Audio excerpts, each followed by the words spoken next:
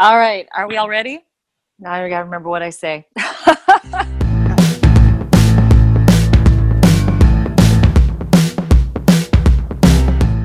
Hi, this is Kellie Wagner. Welcome to HR Wonder Women with Wendy and Ann. I hope you enjoy the show. Hello, and welcome to the August 2019 edition of HR Wonder Women with Wendy and Ann. I'm your host, Wendy, and with me as always is Ann. How are you doing, Ann? Wendy, I'm doing great. How are you? I am doing well. I can't believe it's the end of July. I'll be honest with that. The summer is speeding by, but that's okay. When this show comes out, we will probably get to listen to it together in Florida, which will be awesome to be hanging out with you again. I am super excited to get to see you twice in one summer. I know, it never happens. So that will be very fun, and so we'll have more to talk about and hopefully some more guests to line up. So more great people to talk to. But I know that this is going to be a fantastic show with lots to talk about, so we will jump right in. And we always start with self-identifying. So I am Wendy. I am female, white, straight, cisgender, Christian, able-bodied. I think that's how I'm identifying tonight. And your pronouns? And thank you. I'm forgetting something. My pronouns are she and her. And how about you, Ann? My pronouns are also she and her. You know, we talk about this a lot. There are a lot of ways that any person can identify themselves. And when I think about these conversations that we have, I feel like it's really important that we are naming our privilege, because that's really key to the kind of conversation that we're having. So I am a white, cisgender, straight, non-disabled woman. There's probably more privilege packed in there somewhere that I'm forgetting to say. But for the purpose of this conversation, it's really important for me to ground myself in that.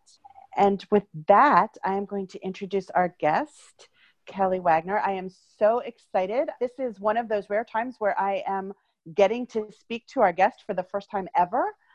So I'm really looking forward to this conversation. Kellie Wagner is a consultant, a speaker, and the founder of Collective, a diversity and inclusion consultancy and research lab, shifting how companies grow, engage, and retain diverse teams. Collective helps build inclusion into the foundation of organizations through strategic consulting and innovative accelerators, all centered on amplifying marginalized voices. Prior to founding Collective, Kellie spent a decade working in strategy and operations at fast-paced startups like Meetup and DoSomething.org, and graduated from NYU's Managing Workplace Diversity and Inclusion program. Her work has been featured in Forbes and Alley Watch, and she's spoken at companies like The Muse, Deloitte, The Wing, and Namely. Kellie, welcome to the HR Wonder Women podcast. And the first question I'm going to ask you is about identification. We know that intersectionality matters. It's the whole foundation behind this podcast. So start out by telling us how you identify. Of course. Well, first off, thank you so much for having me. I'm really excited to be here. And I think even just the way that you all set the tone with talking about identity is really awesome. So yeah, first off, I identify with the she, her pronouns. Beyond gender, some of the more impactful dimensions of my identity include being biracial, as well as a Black woman. So biracial because I have one white parent and one Black. And I think talking about privilege, fully recognize that kind of being a light-skinned biracial Black woman does hold privilege, but also Black because visually when people see me, that is most relevant to my daily experience walking through the world. Other things that I identify with and that shape my worldview are identifying as queer and as identifying with having an invisible disability, so namely depression, and I've been in recovery from an eating disorder for over a decade now. That's that for now. I so appreciate you sharing all of that, because I think that the more we share how all these different ways we identify, the more normalized it becomes. And I am definitely one who trips over a lot of that. And so I'm getting better at trying to say when we're normalizing it, it's something that I want to happen. I want us to be identifying and everyone to feel comfortable doing that, because even with all of our privileges, there are different ways where we're going to struggle. So I appreciate you naming all of those. So tell us a little bit about your journey and what led you to start Collective, a DEI lab. So I really fell into this space. If you'd asked me 5 years ago if I had any interest in working in HR, I'd probably have looked at you funny. And I still have a little bit of a problem with DEI being kind of pigeonholed as an HR initiative, because I feel like in order to be successful, it really has to go beyond the realm of HR. But that, I think, today is kind of the starting place for a lot of people.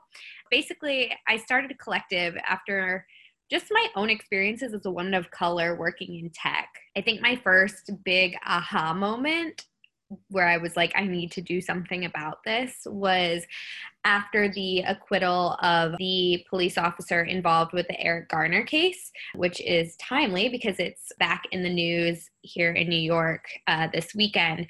But it was when all these companies were turning their home screens black in support of the Black Lives Matter movement. And I was at this tech company and just kind of looked around and didn't really see any other Black or brown faces.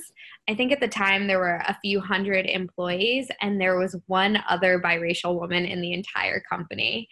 And I came into work and I was really struggling with that story for whatever reason. And I mean, there had been so many of those stories, so I don't know why that day it just felt extra heavy. But I remember like looking around and not seeing anybody who looked like me and feeling super alone and thinking like, I don't belong here. And just not wanting, myself to feel that way, but not wanting other people to feel that way. And I ended up leaving the company and moving to another company that had a lot more structure in place to talk about and do work around diversity and inclusion. And I got super excited and then just felt like my hands were so tied. I got involved and there was still this sense that we were kind of powerless as employees, that we just didn't have the buy-in from leadership. There wasn't a lot of strategic thought being put into the work. And I think after that, I decided to go back to school and learn more about this work, started taking on some kind of side consulting projects, supporting other consultants, and realized, this was really where, after all of these years of kind of job hopping and trying to figure out what I wanted to be doing, I really felt like this was where I was meant to be. And all of these random professional experiences that I'd had to date, from operations and strategy to client management to marketing and branding, were all kind of like building up to this moment of launching my own company. And it really has kind of come to this path that feels just really right. I think it is so interesting when you're in a company where you can look around and say, oh, there's nobody here that looks like me. Clearly there's something wrong, right? Like everybody can wrap their head around that. But then to go to someplace else where they say that they're talking about it and that they say that they're making space for it, and yet you kind of come up, the frustration of the same exact walls are there. It's just like they're painted over so you don't see them right away, right? Like we put artwork on the wall so you don't know it's a wall. I guess I really appreciate that you can kind of take those differing experiences so that when you are consulting, you can really be like, no, I know what it's like out there. I know what it's like when there's no representation, and I know what it's like when there seems to be representation, but nobody's really getting to the heart of things.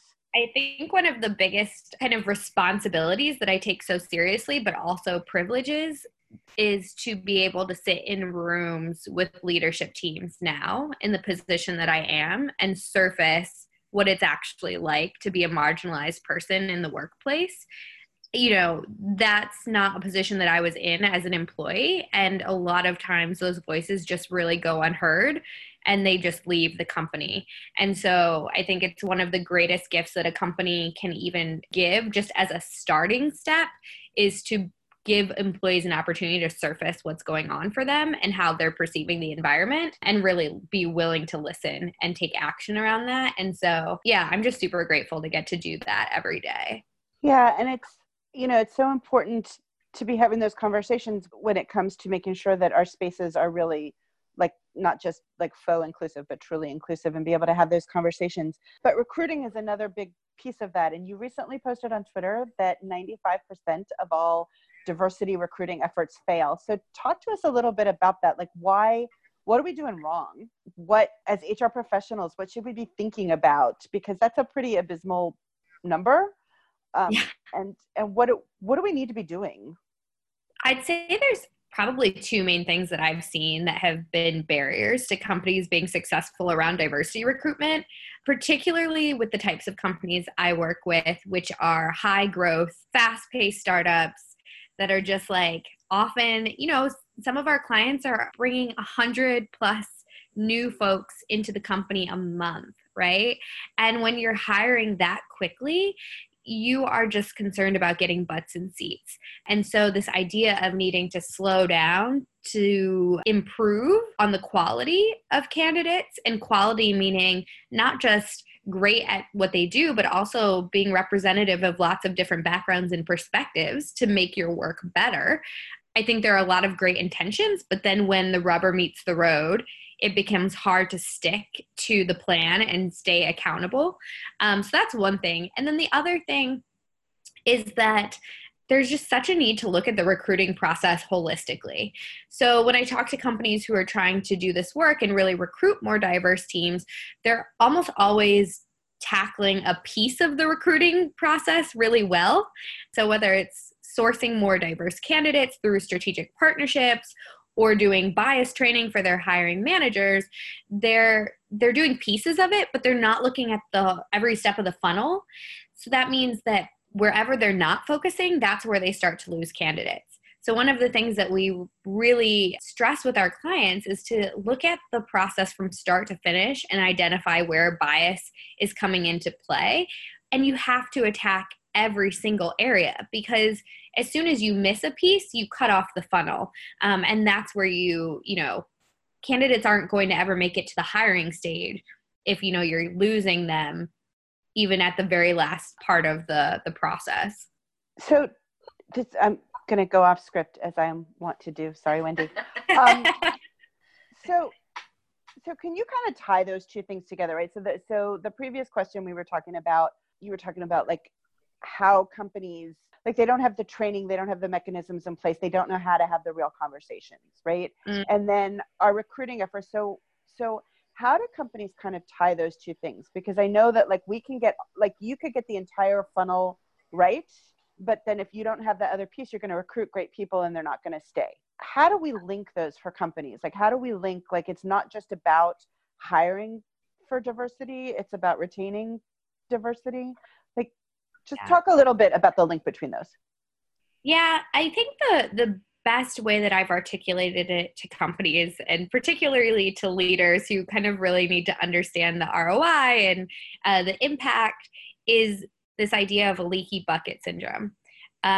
So you can pour, hundreds of thousands of dollars into your recruiting efforts. And if you're losing them, right, like that money, you're turning over as fast as you are bringing new talent in. And it's funny, I've talked to a couple of companies who will say things like, we brought in so many more women this year and we don't understand why there aren't more women at the company. And it's like, well, we can start to do some simple math there and say, well, how many women left the company this year, right? And so if you're not setting up your company to be able to properly engage and retain diverse talent, then you essentially are throwing your money away into diversity recruiting efforts. So how are you setting your company up to embrace that talent when they come in? And I think the second piece to that is, it's natural to want to put diversity recruiting efforts first, because especially if you're growing, you want to change that ratio as quickly as possible. But the problem is that with things like Glassdoor, you start to get a bad reputation amongst diverse candidates or people who had worked there prior. And all of a sudden it becomes 10 times harder to recruit more diverse talent in the future, because anyone can go on Glassdoor and see these reviews where it says, this environment is not safe for women or for LGBTQ folks or for people of color. And so, it's so important to think about that employee brand and employer reputation as well. I think that's key, and it really just ties right into where we should go next in the conversation anyway, is talking about the inclusion piece, because I think that's key in getting people to stay. Again, you can have as many people in that pipeline as you want, but if they're not gonna stay, it doesn't matter. They're gonna come and they're gonna leave, and that's not gonna help your numbers at all. And I loved what you talked about at Namely, and I've probably said it a couple of times to you, but you actually had action items. We didn't just talk about this pie in the sky and diversity and inclusion and blah, blah, blah, blah. You gave us some actual action items on everyday inclusion, and I think that's so important, because if we're focusing on just making everybody feel welcome and making everyone feel like they're at home, and I think that you're going to get everybody if you're not just focusing on one kind. So talk to us a little bit about some of those small everyday things that we can do as individuals. We don't have to be leaders to make that more inclusive environment. Yeah, I think we so underestimate the power of helping people be more effective in their interpersonal relationships with one another. Because it's an issue close to my own personal identity and my own experiences, I think a lot about the research study done by Harvard Business Review around Black women and kind of the opportunity gap due to lack of inclusive management practices. And one of the things that, the study showed was that Black women were the least likely to get honest, actionable feedback. And mostly their managers just avoided them and were really vague. And the way that it impacts Black women in the workplace and their ability to grow and their ability to want to stay at an organization is massive. And like all the Black History Month panels and all of the pride parades, all of those things mean nothing if we aren't thinking about the day-to-day interactions. So I know some of the things that I talked about at the conference kind of fell into 3 buckets. One was just kind of the environment, physical environment that we're creating. So thinking about accessibility and inclusivity when it comes to bathrooms, but also having public and private spaces that are conducive to people doing their best work, regardless of whether they're an introvert or an extrovert, and having just really low lift things like decor that reflects everyone's values and culture, not just the personal interests of a few. Another big area that I spoke about at Namely that I think is so key because of the amount of time we spend in meetings is how you run meetings in an inclusive way so that you're not just having people in the room, but you're actually giving them a voice once they're in that room.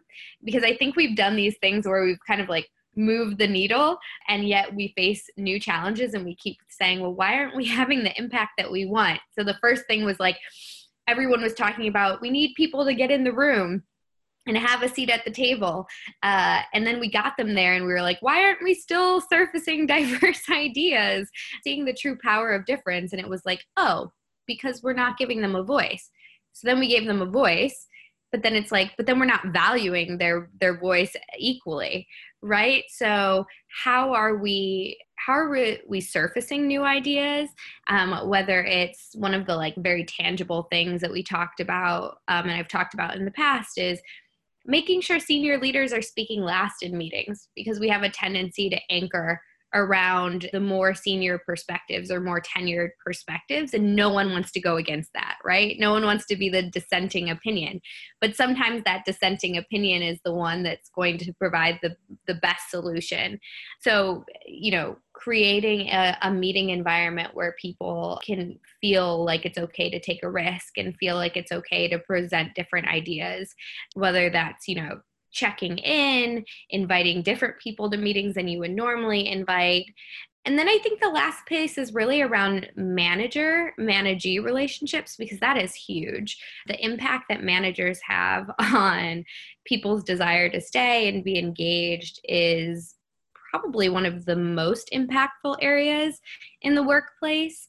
And so how are we teaching managers to ask questions and be open to feedback instead of holding on to power and thinking that it should only flow one way? How are they empowering their employees and coaching them and being really cognizant of their own biases and how that filters information that they're getting from their direct reports, and also how they're perceiving their direct reports' behavior and work product through that filter? So yeah, I think those are a couple of the things that have a really big impact on people's daily lives. You're singing my song. I think that manager-managee relationship is the key pretty much to everything as far as like an employee's experience. And I think that thinking about that inclusion piece, it is your relationship with your manager that sets the tone for if your voice is really valued in an organization or not. And I don't think that managers often understand that truth and understand how important they are in that role in an organization. I don't think that particularly in these kind of like the tech world, like high growth companies, I don't think that we have properly expressed the value of good management, because we often move people up really into management positions without much like training, or I mean, it's not treated as big of a responsibility as it really is and should be. And so you have a lot of ill-equipped managers, but you're not really signaling to them that like how important good people management is, and then giving them the resources to be really great people managers. And yeah, it's just interesting to me. I mean, the way that the traditional org structure that really says you're a great individual contributor or you've been with the company for a really long time, so now we're going to just give you a bunch of people to manage, which is a completely different skill than being like a great software engineer. And it's those middle managers that have just the biggest impact, and they just get the least amount of resources and training, and it's so unfortunate. It really is. And I think it's something, to be honest, I think that's something that HR professionals think about a lot, but I don't think that we think about it enough in terms of the equity and inclusion piece, right? So we'll think about it in terms of, you know, right, they were a great software engineer, so now they're going to manage people and they don't know how to manage people, and maybe people aren't so engaged, or they don't know how to do reviews, or they don't know how to do feedback. And we talk about those skills, but we don't really talk about the equity and inclusion piece of that and valuing voices. So I really appreciate that. There's like a lens to that of teaching people particularly how to communicate across difference. I mean, that's where I really see that gap happen, is people don't understand how, I don't think that a lot of people are aware about how much their worldview impacts the way that they interact with their direct reports, and who they do or don't give attention and feedback to. You know, we're just so primed unconsciously to gravitate towards people like us. And I think also I was having this really great conversation with someone else in the HR space the other day, and we were talking about how, especially in startup land and culture, there's this idea of like, we don't want to be rigid. We don't want to be like a big corporation with like a ton of rules and like structure. And unfortunately, I think that ties back to a lot of the problems that tech and like startup companies have, is that they don't realize that actually structure can be really helpful in creating and driving equity. Because when people don't have structure, they gravitate towards what feels most comfortable and most natural to them. And that means sticking with people who are like them. Absolutely. Absolutely. I want to talk about accelerators. So it comes up in your bio, and I'm really curious about it. You're currently offering the opportunity for people to work with your team on topics such as inclusive recruiting and these things that we're talking about. Tell us a little bit about what accelerators is and what people can expect from these kinds of programs. Yeah, I am super excited about this service that we have been hard at work developing for the past year I think it's especially exciting to apply an accelerator model, or another way that we've described it is group consulting, to DEI work specifically, because the work itself can often be so confusing and isolating, and everyone's wondering what other companies are doing and how they can learn from one another to be more effective. And I feel like as a whole, we've kind of been doing this work in silos, right? Like, we go to conferences and we try to glean as much as we can, but then we kind of go back to our own offices and maybe we work with a consultant. And I know one of the first questions most of our clients ask is, what are other companies doing? But we don't often take the opportunity to learn from one another. And so what's unique about the structure of this program is that it's a combination of learning and doing in a group setting. So we're bringing together 20 companies over the course of 3 months to build a community of peer learning and accountability, but also giving them access to our best consultants that are focused on inclusive recruiting. Essentially what that looks like is we assign 4 companies to a peer group that are facing similar challenges, and they might be in different industries, but the common bond is that they're working through very similar challenges. And so during a combination of in-person sessions and then having access to templates and office hours and one-to-one guidance with mentors, all the companies are actually refining their recruitment process to minimize bias from start to finish in real time. So the goal is to add, structures and measures of accountability to everything from defining their diversity hiring goals to creating a more inclusive employer brand to training their hiring managers on interviewing inclusively. And so at the end of the 3 months, the output is that they have this refined recruiting process that has looked at every piece of the funnel, but then that knowledge is institutionalized for their recruiters. And I think that's kind of the really key piece, is that we can't continue to depend on consultants. We have to institutionalize this knowledge so that companies can really be able to do this work in the long run. And so it's this concept of giving a man a fish versus teaching him how to fish. And I like to think that we're teaching these recruiters and companies how to fish so that they really are set up for success. That's a great concept. So I actually was talking to someone recently, and we were talking about that whole model, and like giving a man a fish versus teaching a man how to fish versus taking the next step and wondering, like, who has access to the fish pond, and like, why do some people have a lot of fish in their pond and why do some people have very few, or a fence around their pond? So I'm falling more in love with that model because it gives so much to think about beyond just teaching somebody how to fish. Yeah. I think that was another thing that was really exciting for us. And people have asked me all the time, it's so funny, especially in the beginning when we would talk to investors, everyone kept saying, why are you not going after Fortune 500 companies? Because they have huge budgets, like go after Fortune 500 companies. And my response has always been that those companies, like, they have budgets, there's something specifically interesting, like poses an interesting challenge that I love to being scrappy and figuring out how to work with smaller companies' resources. But 2, having access to the resources to build an inclusive company culture earlier on, before your problem gets so out of control and you have so many people that you need to like go through change management practices with, is so important. I don't want, especially marginalized people, I don't want them to have to make the choice between going and working for a big corporation that has thousands of people that look like them, or working at a startup where they really care about the mission and they love the culture, but these companies don't know how to be inclusive and create equitable practices. So the group consulting model has really allowed us to bring our services to companies that otherwise just wouldn't have access at that stage, which is really exciting. It's very exciting. When I saw that on your website, I was like, oh, that's so cool. Can you come to South Dakota? Because, it's all about access. I don't have access here.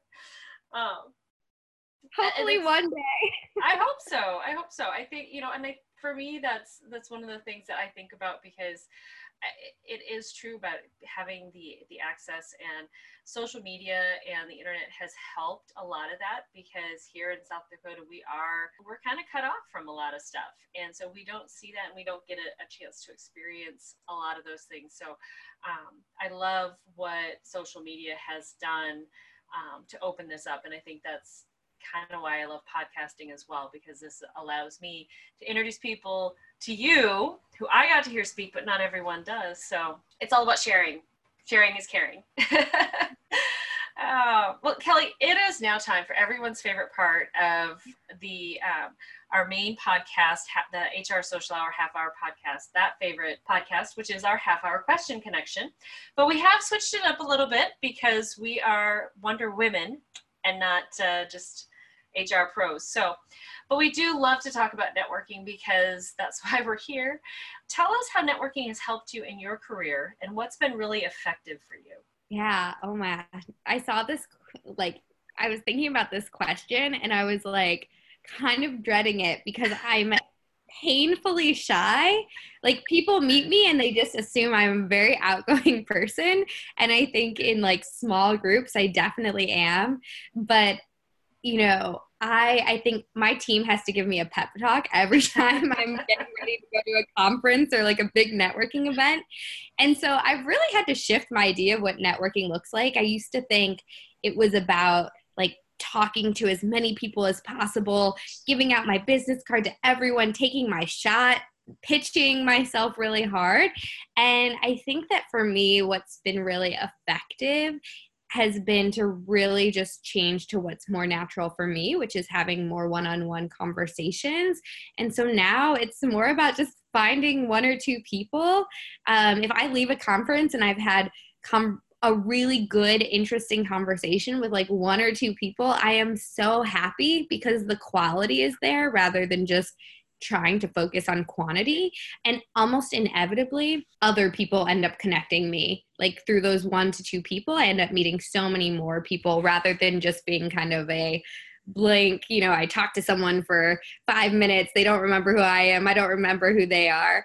So yeah, that's been my new philosophy around networking, and it's made it a lot less painful and a lot more effective. I like that. It's about the connection, and that's kind of where we are. I am, and Anne is that extrovert who can talk to everybody, but I think she's kind of on the same page of that onesie twosie rather than meeting everybody. Yeah, I really am. Yes, I could absolutely. Yeah, no, that's fine. You may speak for me, Wendy. But it's true, right? I am an extrovert because sometimes I feel like I'm the only extrovert in HR because everyone we ask this question to says, well, I'm such an introvert and it's so hard to do it. But I think that networking has somehow got a bad rap. And I think that when we hear that word, we think of, right, those really horrible events where just everybody's shoving business cards in everybody's face. And I don't think that was ever successful networking for anyone anyway. Yes, I can easily talk to every person in the room and I have no problem with it. But the real connections, those deeper one-on-one conversations, those are the lasting relationships. And you're right, even for the extrovert who can talk to everybody, people that I have those conversations with, and then the people that I meet through those people that I've had the conversations, the ones that are the most meaningful. So I think that we need to, I really appreciate the way that you think of networking. And I think that that's the model we should all be thinking about when we hear the word. It shouldn't be how many business cards can I hand out or how many LinkedIn connections can I make. It should be who are the couple 3 people that I can have a deep and meaningful conversation with that we can really connect. Yeah. Because those relationships are the ones that are gonna be more influential in your life and in their life, right? Yeah. Because it's not just what can I get, it's what connections can I make that I also have something to bring to the table.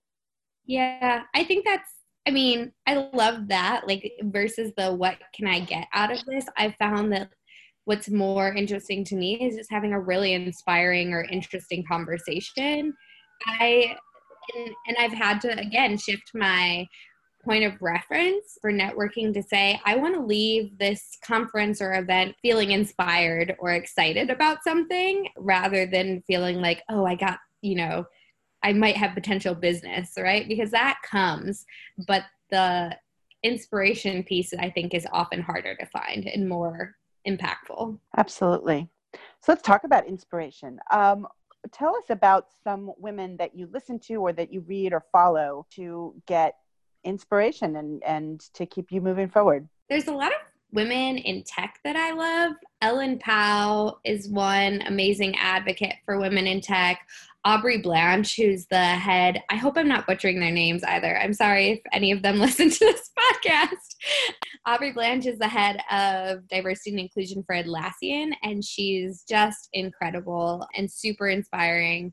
I love Michelle Kim. I follow her on LinkedIn. She's the CEO of Awaken and does a lot of diversity and inclusion trainings, but is also just an unapologetic social justice advocate, which I think, is like a unique position to take, but she is just so strong in her belief of what's right, and I really admire that.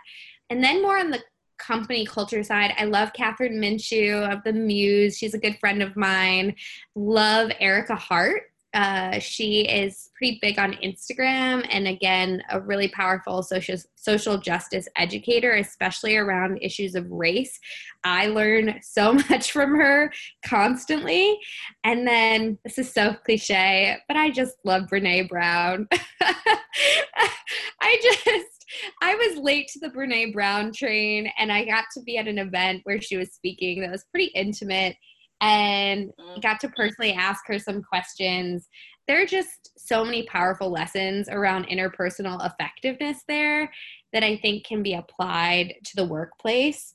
Someone told me recently, they were saying, workplace coaching is like therapy. It's ultimately, we're all these people carrying around all of this trauma, and we're all trying to we're all in relationship with one another, but we don't look at it as a relationship. So we just ignore and it's interesting. Work is like one big family that you need to also express boundaries with and be effective with. And yeah.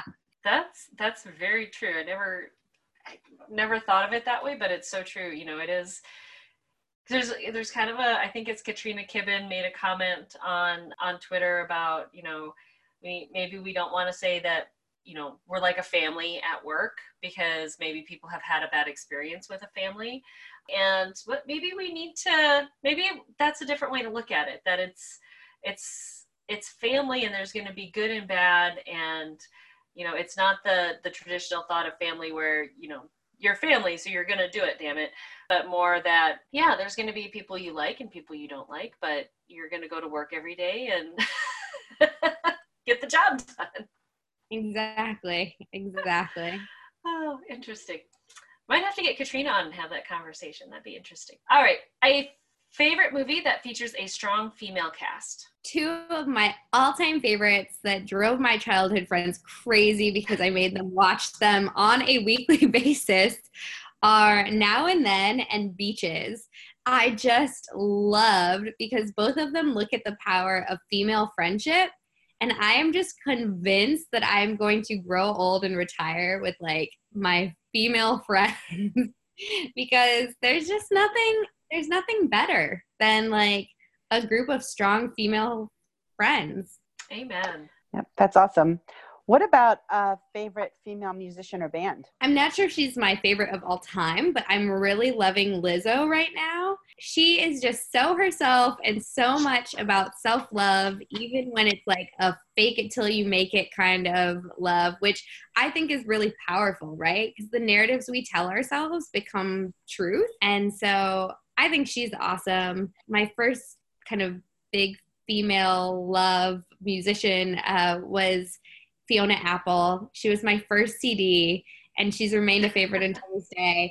And I remember standing in Best Buy with my grandmother when I was 10, and she was picking up this CD from one of those top of the charts racks, going are you sure you don't want the Backstreet Boys?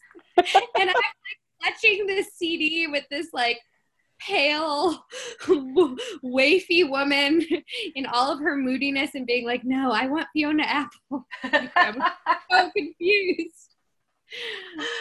Oh, I'm going to have to listen to Lizzo. I don't think I've heard her yet, so I need to. She's amazing. She's amazing. Yeah, I really, I think you hit the nail on the head, Kelly. Like the stories that she tells herself in her songs are really powerful. Yeah. Yeah. And I think there's this idea that you can't tell those stories until you feel them. And that is just so not true. It's kind of like backwards. You have to tell them so you can kind of make it your reality. And I really admire that she is like top of the Billboard charts right now. And this is her 4th album, actually. So just another testament to like keep going when you have something that you're passionate about. And when it's meant to be, like when that's what you're meant to be doing, it will come to fruition. And it's just not always on our timeline, but it doesn't make it any less sweet when it happens. Definitely not. There's no such thing as an overnight success. There's just not. You've been working. If you're good, you've been working.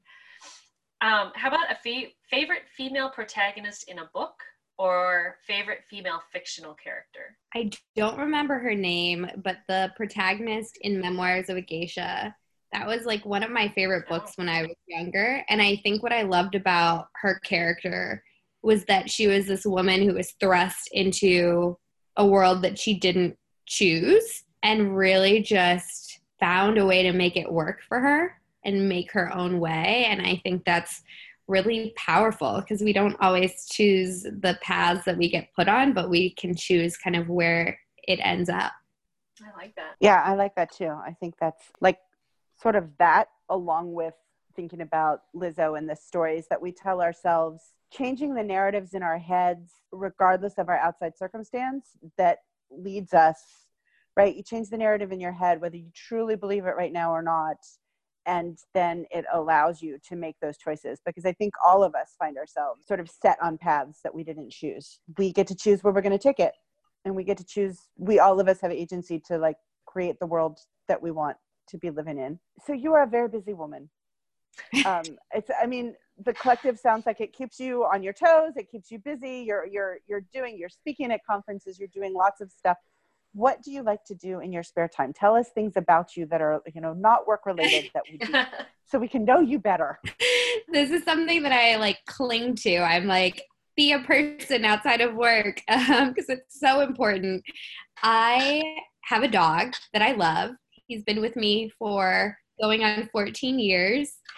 So he's a ripe old man. He's such a sweetheart. I actually had to lock him out. He would not disturb this, or he was going to make an appearance on your podcast. But other than that, so I spend time with him. I love to eat. I feel very grateful for that.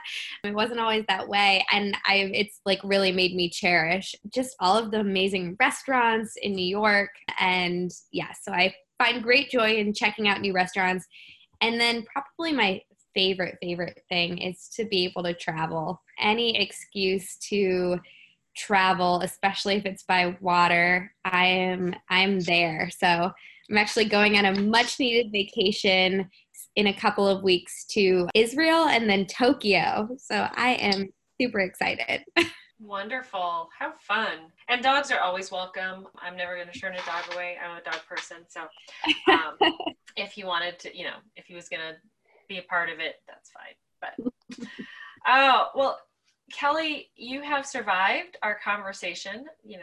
I always say that, but it's not like we thought you wouldn't. It's not hard to survive our conversation, but we appreciate you coming. And so this is your opportunity to share with our listeners how they can get in touch with you. Yeah. So you can always reach out to me via Collective's website, which is hello-collective.com. I am on Twitter and LinkedIn at Kellie M. Wagner, Kellie with an IE.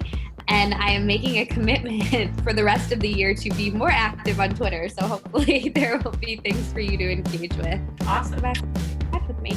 Love it. Well, we will definitely see you on Twitter for sure. How about you, Anne? You can find me on LinkedIn, and you can find me on Twitter. I think by the time this comes out, I will be off of my social media break.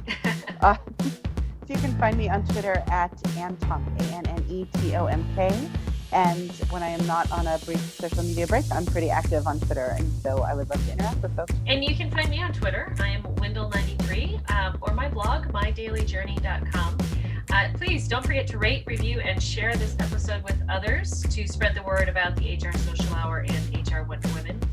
Huge thank you to Skill Scout for all of their assistance this past year in editing and producing our episodes. It's so wonderful to work with them, and they're doing some fantastic stuff. So be sure to find them out on social media to learn more about what they do. And so thank you all for listening.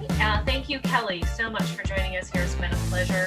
Thank you, Anne, as always, for being my co-host here. And so for the HR Social Hour Half Hour podcast and HR Wonder Women, this is Wendy. Now, go tell your story.